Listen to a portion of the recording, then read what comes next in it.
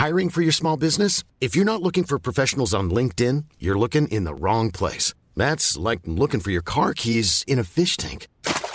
LinkedIn helps you hire professionals you can't find anywhere else, even those who aren't actively searching for a new job but might be open to the perfect role. In a given month, over 70% of LinkedIn users don't even visit other leading job sites. So start looking in the right place. With LinkedIn, you can hire professionals like a professional. Post your free job on linkedin.com/people today. Hey, I'm Ryan Reynolds. Recently, I asked Mint Mobile's legal team if big wireless companies are allowed to raise prices due to inflation. They said yes. And then when I asked if raising prices technically violates those onerous 2-year contracts, they said, "What the f*** are you talking about, you insane Hollywood ass?"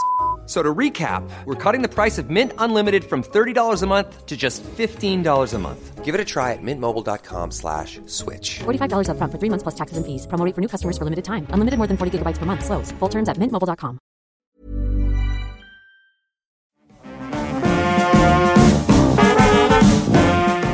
Hello, sir. You look like a man who could do with some more pedals. Oh, yes, indeed. I love a good pedal. The only problem is pedals are so expensive. Well, I've got some great news for you. From the 1st of October to the 16th of November, you can buy 2 Boss pedals and get the third, the cheapest one, for free. For free, you say? Indeed. Go to www.boss3for2.com. That's the number 3 and the number 2 with the word 4 to check the pedal combination and all of the terms and conditions.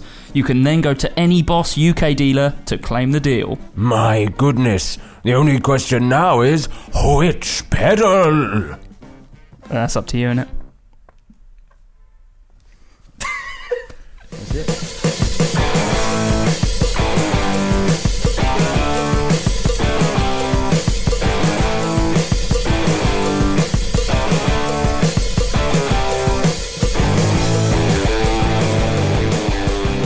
Hello and welcome to the Guitar Nerds podcast. I'm your host, Mark Packham, joined this evening by Matt Knight. Hello. Jay Cross. How do I turn you down? You're so loud. And Joe Branton. Hello. Sorry, that was enthusiastic. Been warming up my vocal cords this weekend by visiting Whitehawk FC for the fabulous FA Cup win.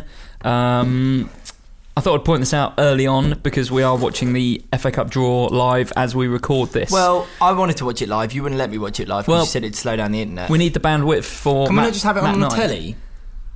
We could have it on the telly. It's on BBC Two. Yeah, well, I'll fix that in a minute. We'll sort that in a second. Sorry. One of the best games of football.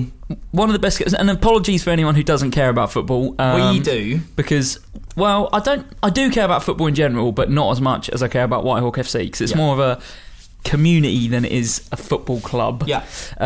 So yeah, we will at some point in this podcast when the Whitehawk ball gets drawn, I'm sure we'll comment on that. So just a warning up front, there will be some vague, very short football content this week. Cool. How is everyone? Can you get picked with a Premiership team, or are you not that far? Not yet. Like Whitehawk versus like Manchester United. It could They're happen. still a good team, right? They're still a team, right? That's right. They're still a team.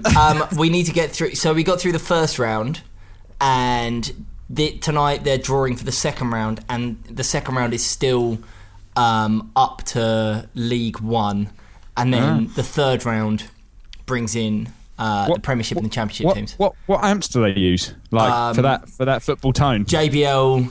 I mean, I can't stress enough how much we're losing listeners because no one really. I just wanted to mention it up front that the draw is on as we're doing this, and we're giving up this time when we could be at the ground with the BBC cameras. It's about guitars, and you guys can. And we're here doing the podcast, and there will be a small football segment later on. There's already been 3 minutes maybe and 6 seconds. Okay, fine. How is everyone?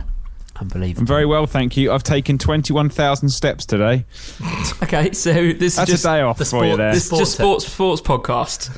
How many? Sportscast. Why are you counting your steps? The iPhone does it for you. Okay. What? Just as the iPhone 6 does, yeah. Does it? Yeah, the iPhone 6 has got a health app. I don't know if it's actually, and it counts your steps for you. It also does a lot of other weird things. But yeah, it like measures some really weird measurements. Is there a point when you can do too many steps? Will it tell me that? Yeah, it's 5, like you have walked 6, 7, too far. sit down. You have walked too far. Okay. And I, apart from that, I haven't really done anything guitar related today. It's been a disappointing day all round. We should say that you were down at the weekend. Yes, where we did lots of guitar-related things. We did some guitar-related stuff. We filmed demo videos for Magnetic Effects White Atom, which is a pedal we've been banging on about and is very, very good indeed. It was extremely good. Yeah. It was. You guys hadn't heard that yet, had you? I'm kind of the only one who'd got my hands on it. So, yeah. What else did we do? We did some... It was a bit like... It was kind of a Zevex Fuzz Factory. It went to that sort of level of glitchiness. Yes. I'll tell you what I enjoyed... was the Carbon Copy Bright, which I thought actually sounded much better. We did an AB style demo, didn't we, with the standard Carbon Copy versus the Carbon Copy Bright, and I wasn't so sure it was better. I just thought it was brighter. It reacted in a different way, didn't it? Well, it did, but in kind of like you'd have to push. I thought it was exactly the same as the Carbon Copy, but you'd have to push the Carbon Copy further. Push it in a sense of having the rotary controls round further in a clockwise direction than you do on the Bright to get the same thing. I mean, that I guess means that, the nth level of the Carbon Copy Bright is a much more extreme delay than you get from the standard Carbon Copy, but I still thought I think you could have both on your pedal board though, and they'd both be useful in different ways, which I thought was kind of good. They haven't basically just made, because the Carbon Copy's so good. Yeah. Like, how do you make another pedal that's like that equally as many people would buy, rather than just going, actually I'll just stick to the Carbon Copy, which happens so many times when companies do, like, I don't know, a pedal and then they do a similar version of it, and you're like, well, actually, was there any point in doing that? Because it doesn't sound anywhere near as good as the original. Dunlop are the absolute, the be-all and end-all of that, aren't they? Yeah. Which is strange, because MXR is Dunlop. Yeah. I was going to say Electro-Harmonix fall foul of that sometimes as well. There's like 3 or 4 different versions of the same pedal. I suppose, but I think they all do something fair. I mean, with the exception being the Big Muff, because obviously you've got the Big Muff, the English Muffin, the Double Muff, it's Muff Overdrive, the Metal Muff, Metal Muff Deluxe, Metal Muff Nano. There's a bunch of those. Other than that, I think pretty much everything else they do is pretty diverse, whereas Dunlop will do they do the Fuzz Factories, the big plate ones, the original ones, and then they did the Fuzz Face, and then they did the Fuzz Face Minis, and they've done a bunch of those. And I find it very difficult to tell a huge amount of difference. I understand doing a Germanium one, and a silicon one, and I understand why they've done the Hendrix one, but then they did the other Hendrix one, and they did the Joe Bonamassa one. Now they did the Joe Bonamassa, and it's just and the same goes for the Crybabies. I think a lot of the Crybabies sound pretty similar to the Crybaby, just not as good as the Crybaby. Yeah. They don't differentiate themselves out enough. Although it's funny actually, because talking of demo videos, we did Crybaby Mini versus Crybaby, and I actually thought the Crybaby Mini sounded much better because it had those extra settings. Yeah, in it. the ability to change the sweep, and it did make a big difference. You do have to open it up, the insides of it, to make the I tell you, the one thing though that was great that they really obviously thought of was they didn't put rubber feet on it. It's just a flat base. So obviously, if you're going to put it on a pedal board, you don't have to worry about 1 being rubber feet or 2 taking the rubber feet off, and then it's still not sitting very flat because you've got 4 screw heads. I guess the logic behind that is if they're making a mini version of it, it's 100% for people with pedal boards, because one of the most off-putting things about the ordinary Crybaby and any wah pedal is that it takes up such an awkward amount of space. I remember, Mark, when you decided to make a pedal board for the first time, you really struggled to find somewhere on your board to put the Crybaby. I kind of want a Crybaby Mini now after seeing one this weekend. Like, I don't know why they weren't always that size. I mean, I understand why. It's because it's the rough size of someone's foot, but you can still operate it exactly the same. I saw no hindrance in the Mini. There's always been smaller wah pedals. Like there's been that the Morley one for a while, and I've seen a few other ones. And I guess it's just kind of like a historical thing. Like traditional Crybaby is like that's how big it is. So that's how they've always done them. So yeah, it's kind of a welcome change, I guess. And like you said, Matt, so there's 3 settings on there: high, middle, and low. Is that right? Yeah, so high is the standard Crybaby, which for me has always been more toppy, which is why I prefer the Vox wah. although they obviously started life as the same pedal. And then you've got medium and low, but low's got that more kind of bassy sweep to it, which I think works much better. I think with Wah, I prefer having like a much lower sweep, and that's why I always like the Morley ones, because they had kind of like a more extreme sweep to them. Yeah. The problem with the Morley, because Morley's, actually thinking about it, it's one of those kind of pedal companies that sort of completely almost disappeared, really. There's nothing really out there, and they could probably bring a lot of that back in like better enclosures, and they'd sound really good, because the Mark Tremonti wah pedal was always like a really popular unit, but it takes up like it takes up half a pedal train Junior. Do you know what I mean? You could get that and a distortion pedal on. It's always weird that the Morley ones have had that massive flat footprint to them, like that bass part, that kind of big block. And really, they don't really use any of that space. You could trim that down massively. But didn't they do like a mini? They do a mini series, or do they do a little alligator? But that's still full size. No, they did. They did a mini. Did they do a mini volume? But then it was still pretty big. But it's that company. They've just not changed anything since the 70s, and I think Electro Harmonix sort of including did the same for quite a while. Yeah, including their logo. But Electro Harmonix did the same for a while until they started putting everything in those new die-cast boxes, and it's worked much, much better. But yeah, it's one of those companies. Maybe they're not owned by themselves anymore. Maybe someone else owns them, doesn't do much with the brand. But you could definitely, like, in terms of like optical wah, you could definitely bring that back, and it would probably be very, very popular, because there's no parts to wear out, and I think you get a better, more dynamic sweep as well. They've got a very particular sound though, haven't they? They've got a very much a kind of like Steve Vai type wah sound, where you get that kind of weird modern swell to it, rather than like... And quite a lot of mid-range. Yeah. It's like, really... Not harsh mid-range, but it's almost like synthesizer-like. Yeah, 80s like really mid-range. vocal-like. It sounds more... Weirdly, it sounds more like when you turn up... Say like on an active bass or something, where you turn up the mid of a parametric EQ and then sweep across that mid-range. That's kind of what a Morley wah sounds like. A bit like the orange pedal, the Bax band guitar, which we demoed. You're the king of the segues today. That's something else that we demoed. Well, it's because talking of parametric EQ, it's got a parametric, that mid-controller. pedal is the weirdest decision for a pedal. Like it's an absolutely cracking preamp and drive, and it's brilliant, but it's absolutely massive. It is massive, absolutely massive. Like really well built and everything, and I understand that's what that's why it has the price tag that it does, but I just thought it was...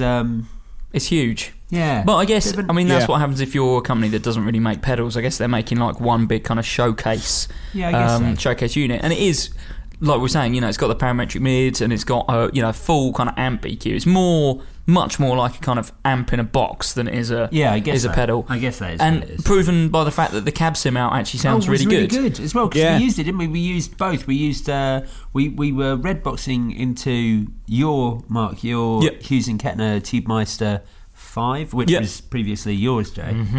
And we recorded everything both through the cab sim from the orange pedal. And I haven't edited the video yet, but the plan is to switch between the red box and the orange cab sim. And certainly Orange aren't the company I expect to make good amp sims. Well, no, when we plugged it in, you were like, that's not going to work very well. Turns out it sounded amazing. Yeah, exactly, which is weird. I mean, it's such a modern thing doing a cab sim. Yeah. And I thought actually the cab sim sounded better than the actual like amp out. I thought like with the cab, because the cab sim just sounded so good, and it's a shame there's no way that the output isn't like a drive through, so you could go guitar into that pedal, drive through into your normal amplifier, and then cab sim out and use that just as the amp. So you like have a bypass basically, so you take that out somewhere else. Or maybe like an effects loop will be a good idea as well. Like there's a few things they could expand on that range with. Yeah, I wouldn't mind seeing that, because then that would be your kind of complete like drive solution, wouldn't it? If that had an effects loop and then you could use the cab out, you could just the cab sim out, you could go straight into a mixer and still have all your pedals and stuff in there as well. Yeah, because I've had a few people saying I don't want a stereo rig, I want one amp on stage, but I want to rather than miking up the amp, I just want the amp for my own personal like sound on stage. Yeah. But I want to send everything to front of house. Yeah. But it'd be nice to basically have all your effects that go into your amp, and then just have that as just an amp sim that goes straight in. Or if you are miking up, you've got two, distinct different voices that the sound guy can then sort of mix with. Definitely. And we also, one last pedal we looked at, the Way Huge Blue Hippo, which I think surprised everyone in that it sounded bloody amazing. Absolutely amazing. That was my favourite thing that we tried. Yeah. And I'm not a huge fan of chorus, and it sounded really, but really it was so good. much more than the chorus. It was a vibrato as well, and not some even, like rotary sounds out of it. It was a rotary like, and a vibrato and a chorus, and not by like switching to click here for a rotary sound, click here. It was just by the like two controls. Yeah. Just by how incredibly broad and dynamic the controls were. I really rated that, and actually it was funny because I think we mentioned when we were filming, like for Gear of the Year that we're going to do in a few weeks. There's so many pedals this year. Like there's been some good amps and there's been a couple guitars, but pedals have seemed to have been like an amazing year. We've really been I think we're going to struggle for other stuff. Like we're going to struggle for bass this year. Well, there has been nothing. We talked about that afterwards, didn't we? In that there's been nothing for bass this Listeners, year. if you can think of Obi-Wan. anything good that's come out for bass this year. Yeah, the Orange Obi-Wan. I've got that in the list. That is this year. Yeah, that came out in January. That's about it. That is. I mean, fortunately, that is very good. I mean, that's something that I bought because it was so good. Jay played with because it was so good. So at least we've got that, and it is a really solid. Has there been any bass pedals? No, there've been some other bass amps. We had Ashdown release the Rootmaster 800. They actually also updated their whole series this year. So you got the ABM 600, which is the fourth evolution of the ABM range. Okay. So, and they're great. This is the first time that they've made bass heads that aren't designed to be used on full. Yeah. There's some new Mark bass heads this year, wasn't there? Oh, Joe Brandon's not going to include those in his Gear of the Year, is he? I don't give a toss. They sound awful. They do not sound awful. I don't get it. What? I don't get your hate of Mark bass. No, they're far too transparent. I had to use the Randy Jackson and Mark bass. And you're annoyed that you don't use a P bass, so it doesn't sound good straight off the bat. Is that what you're saying? With I use a jazz transparency? bass. I use one of the most popular and sort of standard. This sounds good no matter what. Basically, you're saying that these amps that are really transparent make your rubbish basses sound rubbish. Yeah. No, I have great basses. I have great pedals, and I was like, oh, I can't actually drive this amp at all. You know what could drive it though? I'm just always going to sound pony. You know what would sound really good through a Mark bass? What? P bass. But I use a jazz bass. No, but you're playing the wrong bass. It's exactly the same. It's not exactly. Last week you had this exact conversation where you said that you got really annoyed because you were like, oh yeah. First of all, you were watching a Red Hot Chili Peppers. No, it wasn't. It documentary. was Atoms for Peace. Well, I mean, whatever. It's still the same fella. You were watching Flea, and you were like, "Oh yeah, Flea sounds so good." Oh, yeah, but Flea uses awful basses for Red Hot Chili Peppers. He was using this P bass. Yeah, P bass the best. But he did also use his 1960 prototype jazz. Yeah, but P bass better.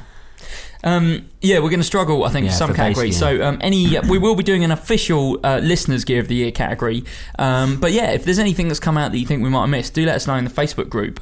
Because for things like bass, we might actually struggle a bit to find. Because we usually have about 10 candidates, don't we? Or 8 to 10 candidates, and then we whittle it down. Stuff. This is actually the first time we've done a Gear of the Year for guitar nerds, so it's actually the first time that we can have a much broader Gear of the Year, which is great because we can look at all the small boutique brands and all those smaller releases that are wicked. And there is a few bits and bobs for that, but I do still, Gear of the Year is supposed to be the game changers and stuff. And of course, those little boutique things are never going to be that because they've got such a small market share, I guess. Of course.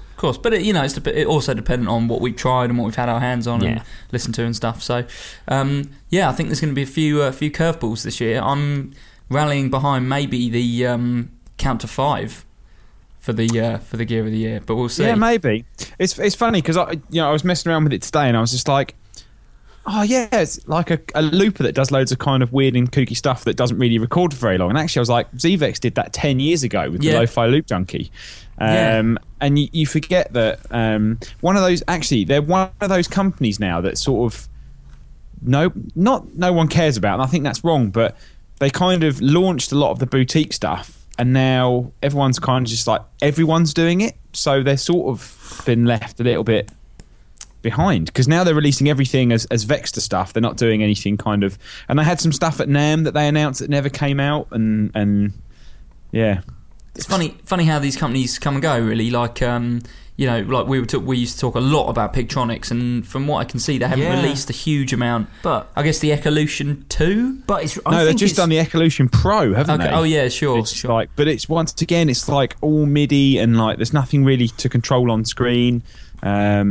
But it must be so hard to be a big boutique company, because as soon as you're big, you're not a boutique company, and then all the smaller companies have one up on you. What about? I'm not sure that's true though. What about Strymon and Wampler? You'd still, I think Strymon probably more so than Wampler. I think Strymon are a flash in the pan. You think Strymon are a flash in the pan? Yeah, I do. No, I do. I think there's this. They've got like 15 really good pedals. No, they introduced a complete range of really good pedals,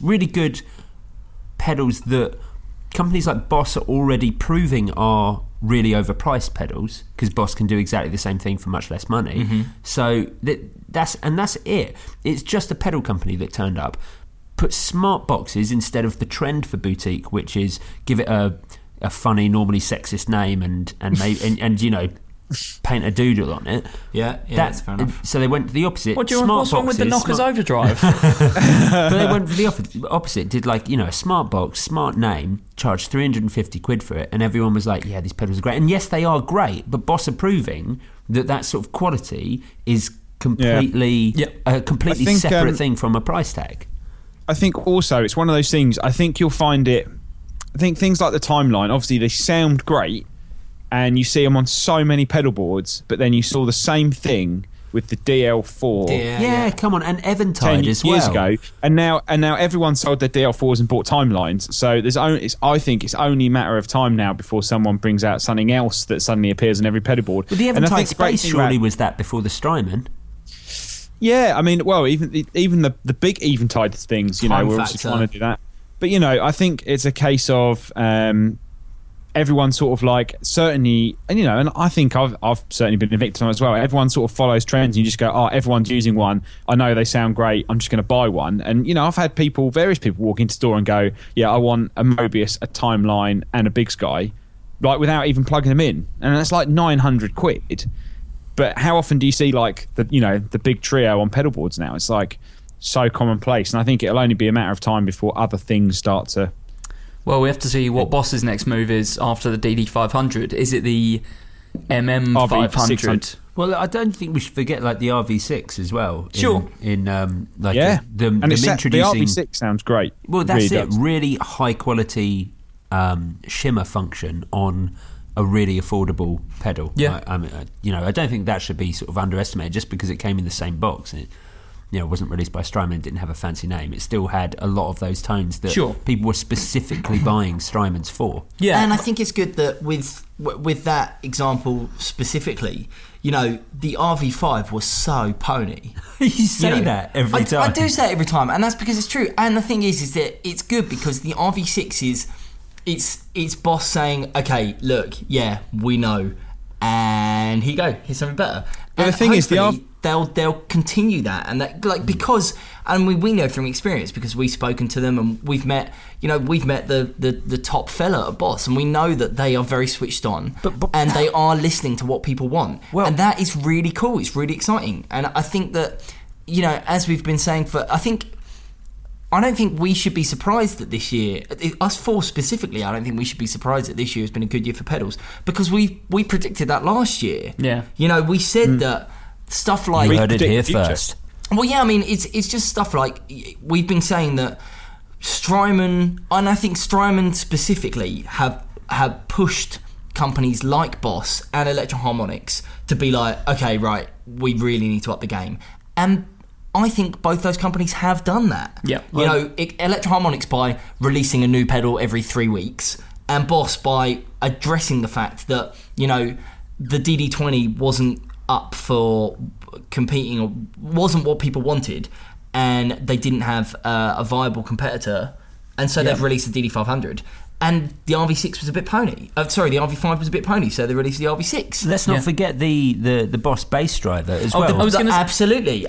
Two more candidates for bass. The bass stuff has jumped into my brain as well. Let's not forget the Blues Cube as an amp. Blues Cube. BB1X is a bit of bass gear. DD Ramone P bass came out this year. Yeah, let's forget that. No, on the Boss thing, also the Jazz Chorus. The JC40. JC40, yeah, absolutely. That's great. This is the first time. I mean, it was the Wazacraft stuff. That was last year, wasn't it? No, that was year before. 2014. Really? Yeah. Oh, Christ. But it's still, 2013, you mean? 2013. Yes, 2015 now. But still, this is the first time I guess Boss have looked into almost reissues, and that is what all the boutique companies are doing. Yeah, they're all trying to make Centaurs and it's funny, really. Just like with a lot of films, there's very little originality at the moment, especially with boutique companies, because I think it's so easy to just go online and pick a circuit, get a basic idea, and then kind of mess around with it. And actually, that's what I really loved about all the Bigfoot stuff, was that Reese designed everything from the ground up. Yeah. It wasn't like, I'm going to take a circuit and I'm just going to modify it and change it to how I want. It's like that. This is the sound that I want, and then basically reverse engineer it from the ideas that's in his head, which is why they sound so good and so unique as well. The competition this year, particularly in the pedal category, is going to be very difficult, and I think we're all going to have to fight the corner very strongly for ones that we want to win. Yeah. So we're recording in a couple of weeks, so we should do. I'll put up the listeners category. I think that's important as well, because I think there's a lot of people who possibly weren't listening to us a year ago. Sure. And so perhaps we need to go back over exactly what gear of the year is, and how we like people being involved with it and stuff. Sure. Yeah, we'll do that on the Facebook group, facebook.com/groups/Guitar Nerds Forum, where we'll kind of outline what gear of the year is, and taking your submissions for the listeners' gear of the year, I guess. Can I, just before we move on? Yes. Because I've had a couple of days off recently. You're fun employed for about a week, aren't you? Employed for a week before I start my new job, and so I've been doing a little bit of looking around at stuff, and I was bored, and I just looked up I was trying to find videos of people performing the Star Trek theme on theremin, and I found one, and then one of the related videos was the Moog Theramini. Sure, it's Theramini. Well, Theramini. Have you ever played a Theramini? No. Matty? Yeah, they're awesome. They are. I tell you what, I really think I'm going to buy a Theramini after watching these videos. They look absolutely incredible. Your setup is very quickly not going to consist of any guitars. No, it will continue to. How would that differ from his setup now, bearing in mind the state of the Telecaster? That's true. You need to sort your guitars out, because we borrowed we didn't even use it for the video. We didn't use your telly because the output jack is absolutely knackered. Really? Yes. If you plug anything into it, the cable just falls out. Matt could barely play your telly or your Les Paul because the action was a good foot off of the fretboard. The action is perfect on that Les Paul. Yeah, that's perfect for J Cross. I've got no problem with the action. The fact that we couldn't plug your telly in fairness, I haven't used the telly. I haven't plugged the telly in for ages. I lent it to a mate. Oh right, okay. I lent it to a mate for a tour, and I don't think I've touched it since. It doesn't even have strap buttons. Yeah, it's got no strap button on the bass. Oh, I didn't know that. Yeah. Anyway, Theramini. So, did you know that with the Theramini, as well as just using it as like a standard theremin, you can there's like a fair amount of pitch correction and quantizing that it has got built into it, and that you can dial in how much pitch correction you want. So you can sound like Kanye West. Well, no, but what you can do is you can make it so that, obviously with the theremin, a lot of it is to do with your hand position and your hand, like how close or far away your hand is from the the receiver. What you can do is, and obviously if you're in between notes, you'll get a weird bum note. What you can do is you can turn the quantization all the way up, so that it won't do that, and it will just... So it sequences through a scale, like a dulcimer or absolutely. something. But what you can also do is you can put in your own scales. So it's like auto-tune, basically. Essentially like auto-tuning. They look wicked. They look so much fun. And like, I think if you've got it all the way like set to top quantization, like super easy to play. And you can look super cool. And you can look... Oh, that was a trick, wasn't it? That could be a contender for other Gear of the Year. No, they didn't come out this year. They've been around for years. Yeah, that came out this year. I'm sure it did. They've been out for 5 years or something. No, not the Thera Mini. Not the digital ones. Really? No, not the digital ones. Okay. The Thera Minis are really new. I wouldn't ever dare question Matt Knight. I know. Is it really that recent? I thought they'd been out for ages. He's Googling. He's on I can Google see he's now. I'm going Googling. to find out. He's definitely Googling. While you Google, Matt, and you find an answer to that, should we dive into some news? Nudes. EVH announcing the 5153 LBX. Now, I thought this had been announced before, but it's only just come into the news feed. I think most retailers knew about it. I don't think we mentioned it on a podcast because I'm pretty sure it was embargoed. But yeah, I've known for ages. Okay, so what's the 5153 LBX? I didn't know. It is a lunchbox-sized 5150. I'm sure we've talked about this before. Of pure awesome. That amp is going to be absolutely we amazing. have talked about this, so that's what it is. Yeah. So 15 watts, 2-channel, I assume. Just like it's a 5150 basically, but tiny. It's a mini 5150. In fact, I don't even know if it's 2-channel. Yes, it is 2-channel, but they share an EQ. Okay. Which I think you get the crunch channel and the full burn channel, so no real clean, but you can dial the. But that's not why you buy a 5150, I guess. No, well, actually, I don't know. Eddie Van Halen's got a pretty top-notch clean sound, but it's I mean, the great thing is it's going to be like an amazing competitor to something like the Tiny Terror because the gain structure is so like more mid-heavy and sort of tighter than a Tiny Terror is. Price-wise, does it compete with the Tiny Terror? Yeah, I think they're going to be... Actually, no, I think they're going to be a little bit more, actually. I think they're going to be about $599 or $699. Well, $599 is not the end of the world, really. And also, that's all you'd be paying if you wanted a Blues Junior and a drive circuit, because you'd have to buy a drive pedal for £100. Okay, you know, I mean, but this doesn't have a speaker. This is just a head. I suppose, but it's got. I love how that's your first thought about anything. Is it close to a Blues Junior? This car is £12,000. That's only the same as 24 Blues Breakers. No, Blues Breakers, Blues Juniors. That's not. I don't know. Great like maths. Yeah, no. I don't think there's any.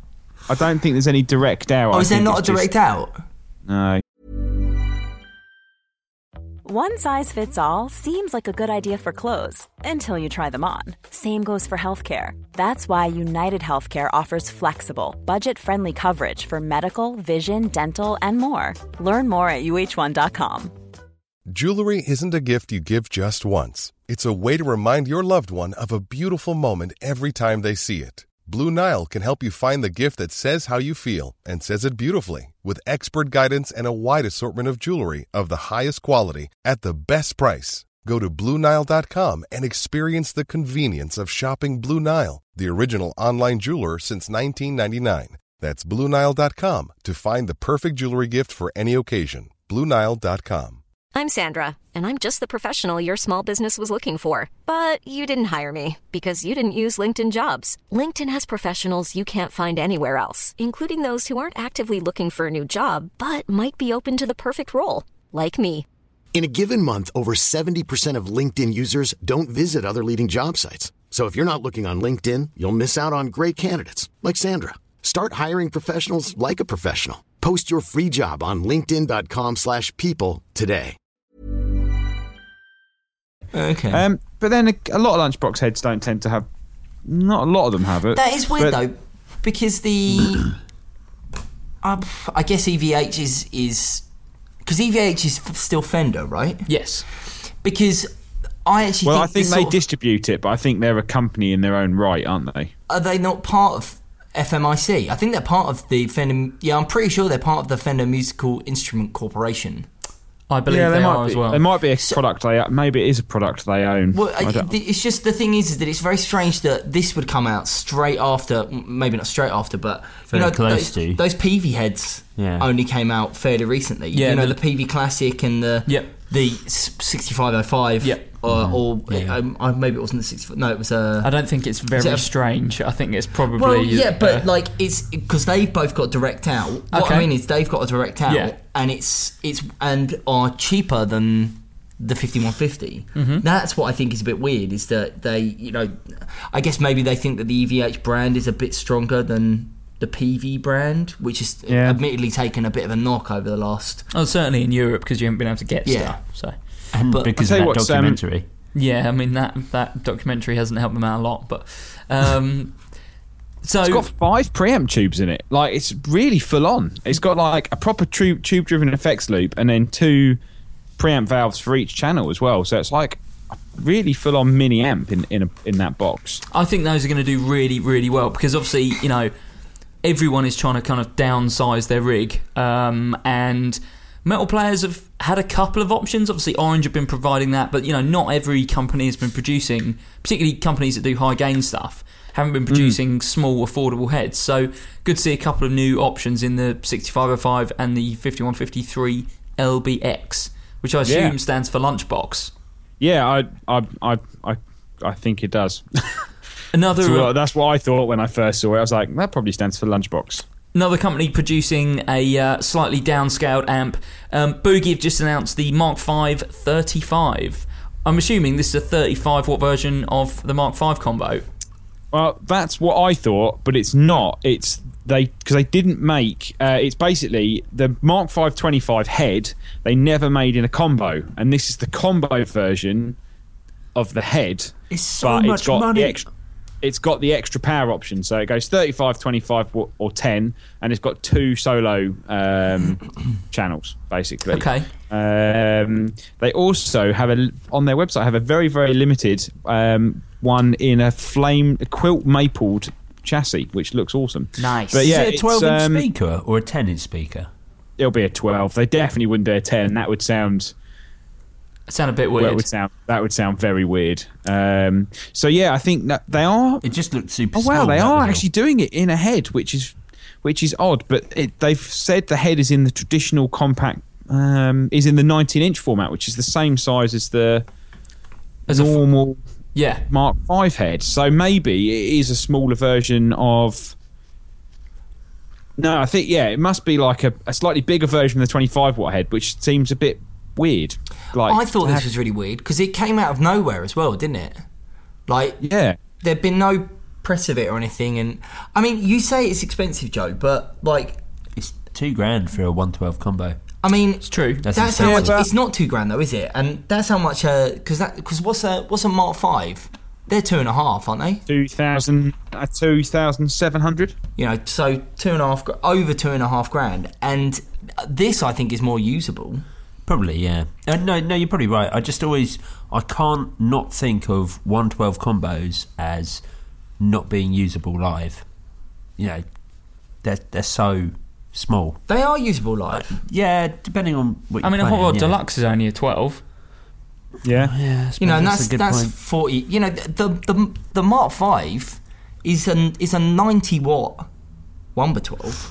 Yeah. You know, they're so loud. Yeah, you're right. You are right. I've never been able to. You're too materialistic, Joe. I've never been able to justify the price point of Mesa Boogie. I think the thing is, don't like combos, do you? I don't like small things. Okay, Matt, coming from a bass player, would a bass player ever use a £2,000 combo? Like, is there anything for bass that's £2,000? No, not in a combo. Not really. No. Even in a head though, there's not going to be that much. Yeah, there is. Yeah, most of our heads are about $2,000. Like most of our big all-valve heads are sort of $1,500 to $2,000. I think Ashdown, CTMs, all the big block stuff by Ashdown, Ampeg, all their valve reissue, the Heritage range, all that stuff's like. You think with bass for the AD200, which is probably your staple standard all valve bass head, that's £1,500, and for the same sort of staple standard in guitars, you're probably paying £600, like for your sort of standard all valve head. Yeah, it's funny that, isn't it? I don't know whether it's just because of the sheer amount of power, and it's probably down to the transformers that physically need to be used for an 8200 to kick out 200 watts, because a guitar amp would never need, realistically, 200 watts all valve. In fact, I think the only valve amp that's ever come out that's full valve that's 200 watts was the Marshall Major, which came out, I think, in the late 70s, early 80s, and they were the notorious. Matamp stuff. Matt amps went up to 120. The Marshall was notorious for basically catching on fire and blowing up because it was so powerful. Orange Orange Thunderverb 200, which is a bass amp stroke guitar amp. But it was also it was also a bass amp. No, it wasn't. Really? The Thunderverb was designed as a bass amp. The 200 was designed as a bass amp / guitar amp. Yes. But once again, was uber expensive because of the transformers and the sheer amount of valves that had to have in it. Yeah. That was a loud firework outside, I'm assuming. Or someone shooting walkers. It could be that. I think you're watching too much Walking Dead. Yes. Let's move on to the next bit of news. Fender, this only came out today. Fender Custom Shop announces the Mike Campbell Heartbreaker guitar. Jay, who's Mike Campbell? Mike Campbell is the other side of Tom Petty. Okay. I was really uninterested in when he this turns around, there's another side. He's like Voldemort. Voldemort and Quirrell. I was really uninterested in this until you pointed out what it is, because I saw it and I was like, it's another Butterscotch 52 Telly. How is this a signature? So that's the thing. This is sort of, and it's actually quite an interesting video, quite an interesting story, and they've done a video with him. So Mike Campbell is the other guitarist in the Heartbreakers, and he has just this signature guitar is, as Joe quite rightly says, a 52 Telly, except it's not a 52 Telly.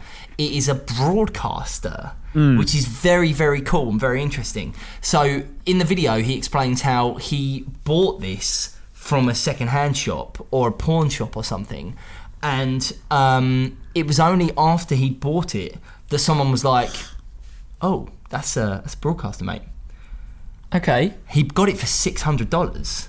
When? In the... Got to be the 80s. No. It was... I can't remember. It was either I think it was the early 70s. It was 74. Okay, so 74. Because that was the year of the first Tom Petty record. Right.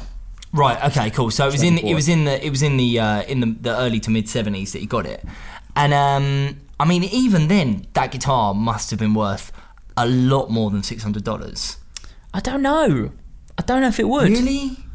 It was amazing, some of the stuff that people picked up in the 70s and 80s for basically no money. And then tore apart and put EMGs in. Well, yeah, I mean, of course, you know. I mean, this is the first production year, of course, of what we would now consider to be a Telecaster. Of course, but we've talked about this before in that people sort of didn't realise how important this stuff was. Because you think at that time, that guitar was only, 20-something years old. Fender were just about to be bought out by a big corporation because they weren't doing very well. Already had been for, I guess. Well, yeah, they'd changed hands. They'd gone to CBS at that point, and then there were more changes down the line. But yeah, I just wonder if people didn't know. That's why you see so many people like, "Oh, I've got the 50s Les Paul. Yeah, it's got a Floyd in it and some EMGs." Yeah. Well, yeah. So that's why also guys like Tom Whitrock, who's like an avid 59 Les Paul collector, when they did Beauty of the Burst in the late 80s, he had 12 of them, because at that time he was just like, they were sort of expensive, but no one wanted them. No one wanted those guitars. So he just bought loads of them, and it just so happened that now they're all worth about $1 million. Imagine that.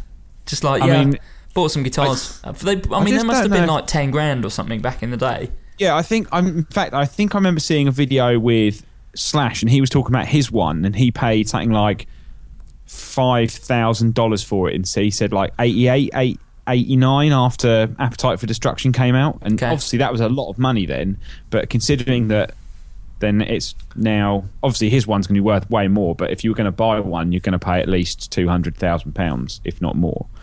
Crazy. Well, I mean, a reissue is $5,000. Yeah. I mean, an original broadcaster is going to set you back like, I don't know, $50,000 probably. Probably $50,000. I mean, if not more, surely more than that. I don't know. It's difficult because I mean, the 52s, 53s. I think you're probably you could probably get a 52 or a 50. probably a 52 or a 53 for like 25 to 30. Okay. So a broadcaster would be more money. It's funny, isn't it, that tellies don't go for anywhere near as much money as Strats do, even ones that are a bit more prestigious. Yeah. Like early 60s Strats go for silly money, or late 50s, early 60s Strats go for silly money. So what's the rest of the story behind the Heartbreaker? That is the rest of the story behind the Heartbreaker. Okay, so how close is it, I guess, to the original guitar? He said so. He in the video that Fender Custom Shop have put up, he sort of talks through a couple of the the nicks and the what he does say that he's never cleaned the fingerboard. Okay. So on his one, it looked absolutely vile. Have they recreated that with sort of dead skin? They have not put any of his dead skin on there. Okay. No. Dale Wilson still is alive. That's okay. Okay. Dale Wilson is the master builder. I got that. There you go. But yeah, they. He says it's just a complete recreation, and he's it looks amazing. It looks very, very nice. I mean, to a certain degree, and Joe has slumped back in his chair because it's like you're talking about a 50s telly. This is boring. And I understand that, but like for me, this is one of the most exciting things that Fender Custom Shop has ever done, because I'm not a huge Strat fan, and I kind of get a bit bored of, okay, cool, so here's another, this is something that's genuinely very different and like a piece of guitar rock and roll history. This is a 1950. This is the only guitar Fender were producing in 1950. Yeah, I mean, I was just reading that apparently they reckon, even though there's no official numbers, they probably only made 500 that's no-casters. mental. Well, that's the 500 no-caster. Exactly, so the broadcaster would have been like probably more limited than that. I mean, see that, and that is what I think Fender should be doing nowadays. Is like this is the first guitar. I mean, as far as I'm aware, I always thought the broadcaster was the first electric. It's a little bit more complicated than that. Solid body. Yeah, of course, also a bit more complicated than that. But yeah, commercially available things that we know now. Yeah. So the fact that they've not done one until 2015 is pretty mental, and I presumably it just comes down to the fact that the 52 telly is a lot more desirable, and I guess it's more that there's an artist tied into that particular guitar. Yeah. It'd be weird for them to re-release this just as a standard custom shop model, because most people would just buy the 52 telly. You say that though, but you can buy an Esquire reissue. That's can buy true. the Mexican Esquires, and that's like I would say a lot more esoteric than something like this. But it's also a bit different, and there's a bit of kind of like fetishization around one pickup guitars, I suppose, yeah. Whereas this, if they release this as just a normal custom shop non-signature, I would say 95% of people would just buy a 52 telly. Whereas this brings in... Or a 51 no-caster. Yeah, and this brings in, Heartbreaker fans and people who know about the story of the guitar, and people who are into more limited stuff. So. This is super limited. Super limited. They haven't announced how many they're doing, but it's super limited. Apparently, they're going to include a bunch of Mike Campbell's actual guitar plectrums. Sweet. That said... if he treats his guitar plectrums any way like he treats his fingerboard, I would not touch those guitar plectrums. Yeah. Smell those picks. Yes. We've talked a lot about the new Gibson 2016 models. What we didn't mention is we've only talked about half of the story. Yeah. The traditional lineup. So that encompasses not only traditional Les Paul traditionals, but Les Paul standards, all the Les Pauls that we've talked about already come in a traditional variety.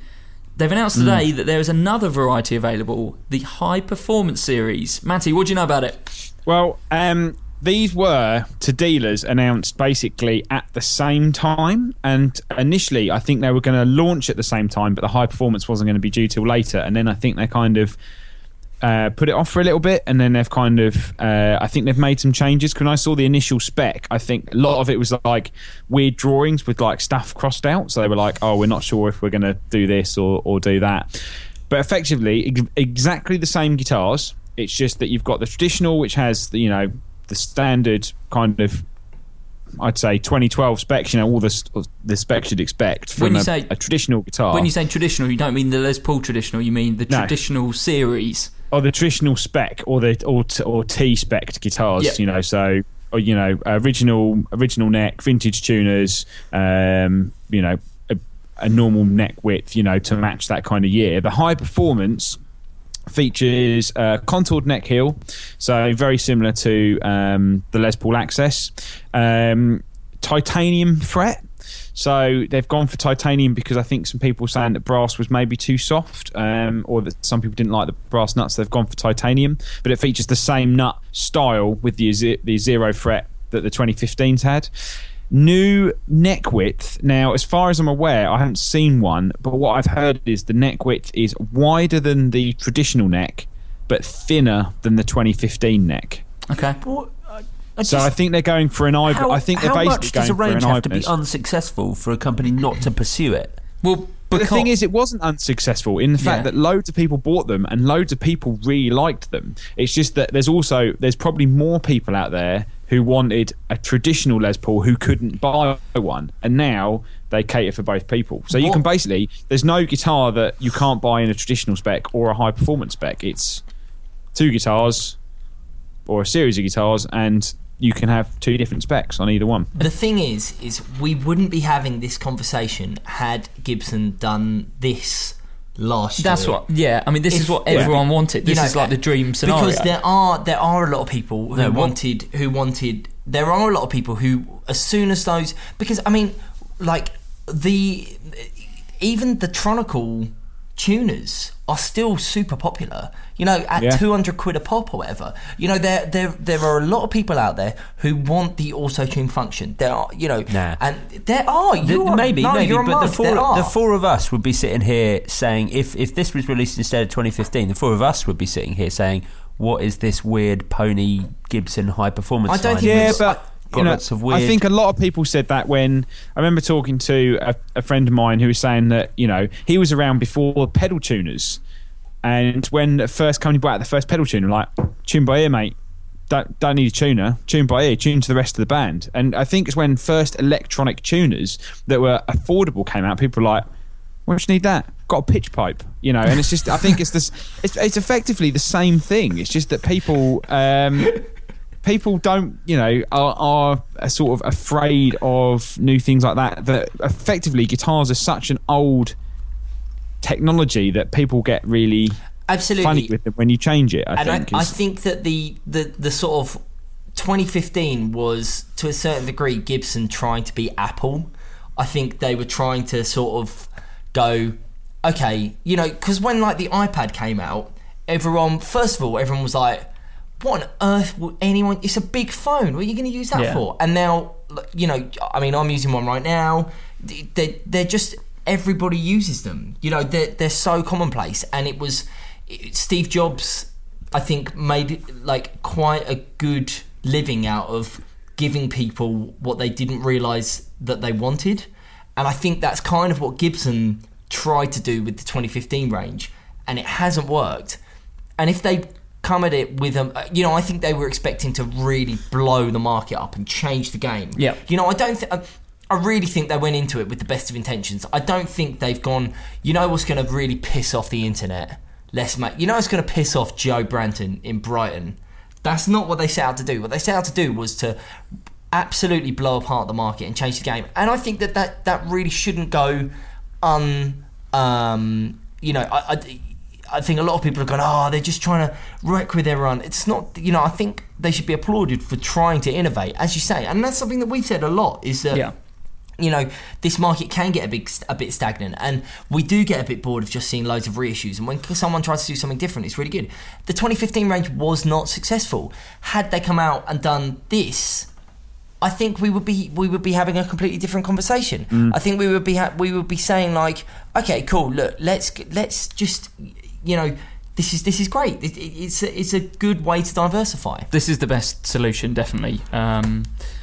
Yeah. There's quite a few other spec changes that it's funny really, because that I was just reading while we're chatting there about, obviously it's got the next generation of G-Force, in a sense that what they've done is improve loads of things that I've had loads of people say, like, what if I want to tune manually? And if you try and tune GeForce manually, it feels a bit clunky. And apparently they've changed all the tuners now. So the tuners are just as smooth as normal tuners, but you've got the auto function on there as well. Gold-plated multi-jack. They've put smooth silent action toggle switch. I suppose that's to basically say that old toggle switches are actually a bit naff. And they can be a bit clunky. But the weird thing that they're not really mentioning is that dip switch for over 150 rewiring options. What? Yeah. So I don't really know what that is. I have no idea. I'm assuming that because everything's circuit board inside, it's giving you the option to basically plug and play different pickups from other manufacturers and wire them how you want without needing to solder. I'm just assuming that's probably the idea that they're going for. Okay, weird. They're also, all the saddles are titanium as well, so could sound better. Obviously, they're going to last longer. And new case as well, fortified aluminium case. Wow! So specific models only. Do we know what case is coming with the traditional series? I'd imagine if you buy a traditional one, you get the old style. You get the 2016 case, the 2015 case, don't you? Yeah. All right, so the C3PO. Yeah. C3PO. No, you don't get the gold cases. Do you not? I don't think. On the. I think you do. No, you don't, because everything comes with gig bags again, apart from traditionals and standards, and they come with more traditional. Do they? Okay. Black cases, black Tolec cases. Yeah. Right, okay. Cool. And they. Say high for the standards. They'll have obviously better flame tops on than the standard traditional spec ones. Okay. Perhaps. I'm not 100%. I don't know when these are landing. I'd imagine probably around now that this kind of gone live, because even the traditional spec stuff wasn't live on the Gibson website, but it's all up there now. Yeah, they only just posted about it today. So cool. But yeah, right. Sounds like it could be quite good. So. I think it's a nice compromise. Let's do one more bit of news. We'll do a question, and then we'll answer a whole bunch more questions in the Patreon episode. So, Walrus Audio, who are a kind of boutique pedal manufacturer, have announced the Vanguard Dual Phase. Now, Joe, you've been reading about this, and there's a bit of a story behind it. Yeah, I think you've been reading about this as well, haven't you, Matt? Yeah, it's kind of like Walrus Audio have sort of snuck around for a little bit and sort of released a few pedals that's kind of cool, but they're not massively in the forefront of everyone's sort of pedal boards, but they do some very cool stuff. And they do. I think the first thing that I saw them, they did the fuzz and trem that had the two joysticks on it, and they do a couple of cool overdrives and a compressor, and this one's I don't know, two phases in one block? This is a double phaser in series, but both phasers can be you can select the type of phaser it is, between a 10-stage plus regeneration, a 4-stage plus pitch, and a 6-stage plus filter phaser. But you have two running in series, so you can have each of the second one.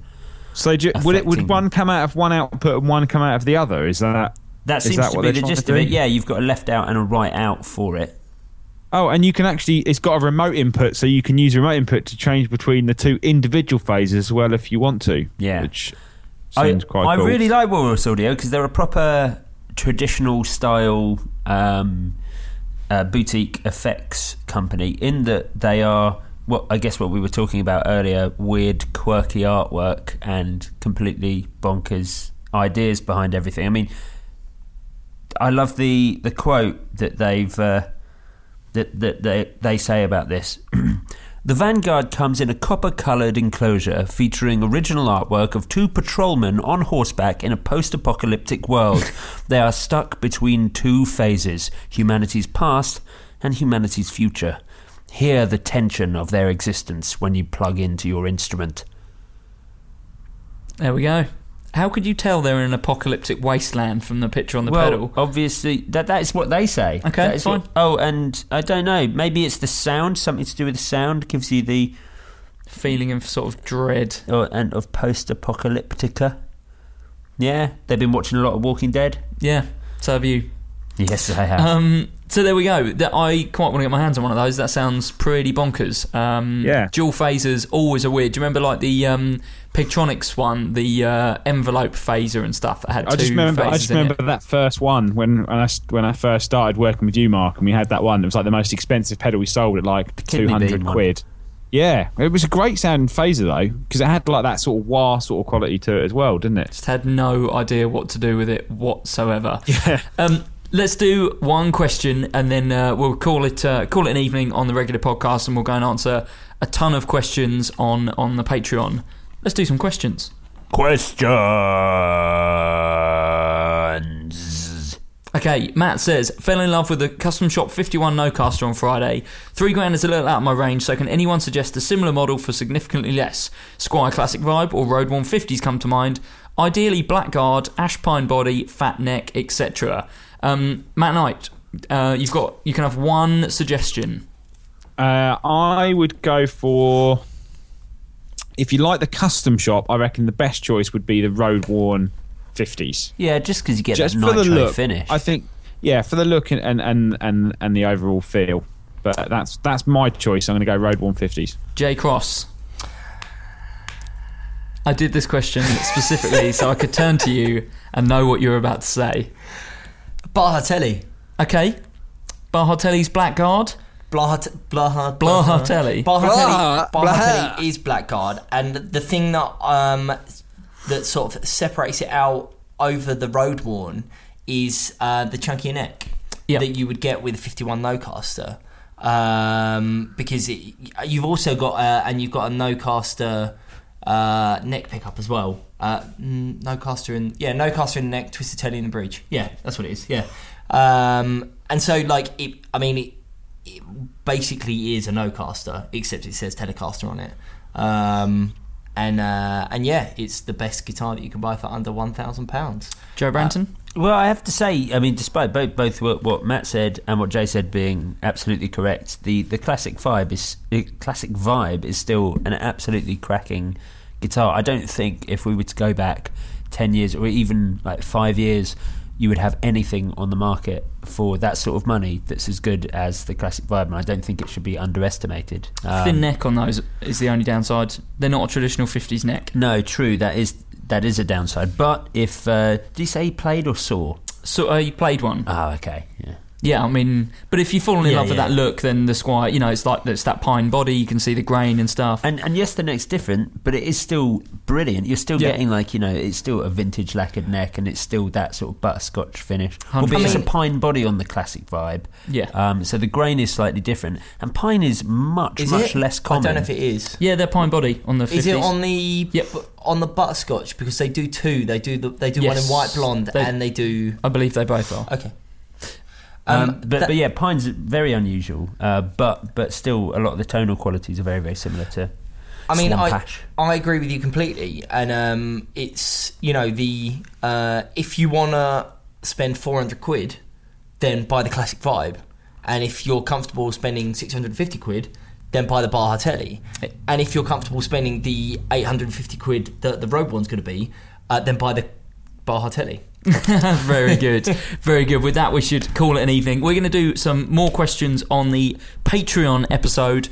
We're going to be tackling pickup questions from Wade, metal questions from Chase, questions about controlling multiple pedals with one expression pedal, but from Rob. We're going to talk about sandpaper from Stevie, vintage modified jazz masters from Gabriel, 2016 Les Paul Traditionals from Moog, and some atmospheric synth sounds from Paul. If you wanted to listen to that, head over to patreon.com/guitar nerds, where from as little as $5 a month, you'll get an extra half an hour. That's an extra 2 hours a month of Guitar Nerds content. Do that by patreon.com/guitar nerds, like these lovely people have. Oh, wait. I just realised you were segueing onto that, and I didn't have the document open. I haven't even thought about voice. I'm quite poorly at the moment. Eric Siri, Paul Corrigan, Dale Rasco, Jack Conroy, Will Clare, Chris Wilson, Scott O'Brien, Matt Quine, Reg Fletcher, Phil Tomsett, Mark Gravitt, Colin Anderson. Apologies to anyone who has either broken their headphones or gone deaf for the first few names on that list, because your volume was uncomfortably high, I would say. Also, again, uncomfortably high. I'll compress that out in the mix. It'll be fine. Thanks for listening this week. As always, send your questions into facebook.com/groups/Guitar Nerds Forum, the internet's most friendly guitar forum, and thanks to everyone on there for keeping it friendly. There's no one's ever snarky on there. It's like super nice group. And tell your friends about the podcast. Do go to iTunes, give us a nice 5-star review, and put a bit of text in there about how we're the bloody best on the internet and stuff like that. Or you can follow us on Twitter @Guitar Nerds, or on Instagram @Guitar Nerds, or on YouTube @Guitar Nerds Videos. You can follow me on Twitter @Mark_Random. You can follow Matt @Matt_Knightsey. That's Knight with SAE on the end. Follow Jay @JAYBN1 or Joe @Joseph_900. We will see you next week. Come on the Hawks. Bye. It's either Dagenham and Redbridge away or Morecambe away. Morecambe's a long way away.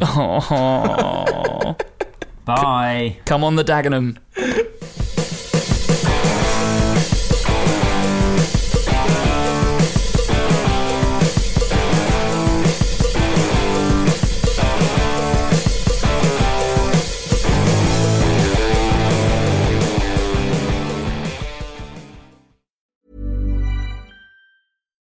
When you need mealtime inspiration, it's worth shopping Kroger, where you'll find over 30,000 mouth-watering choices that excite your inner foodie. And no matter what tasty choice you make, you'll enjoy our everyday low prices, plus extra ways to save, like digital coupons worth over $600 each week. You can also save up to $1 off per gallon at the pump with fuel points. More savings and more inspiring flavors make shopping Kroger worth it every time. Kroger, fresh for everyone. Fuel restrictions apply. This is the story of the one. As head of maintenance at a concert hall, he knows the show must always go on. That's why he works behind the scenes, ensuring every light is working, the HVAC is humming, and his facility shines. With Grainger's supplies and solutions for every challenge he faces, plus 24/7 customer support, his venue never misses a beat. Call quickgrainger.com or just stop by. Grainger, for the ones who get it done.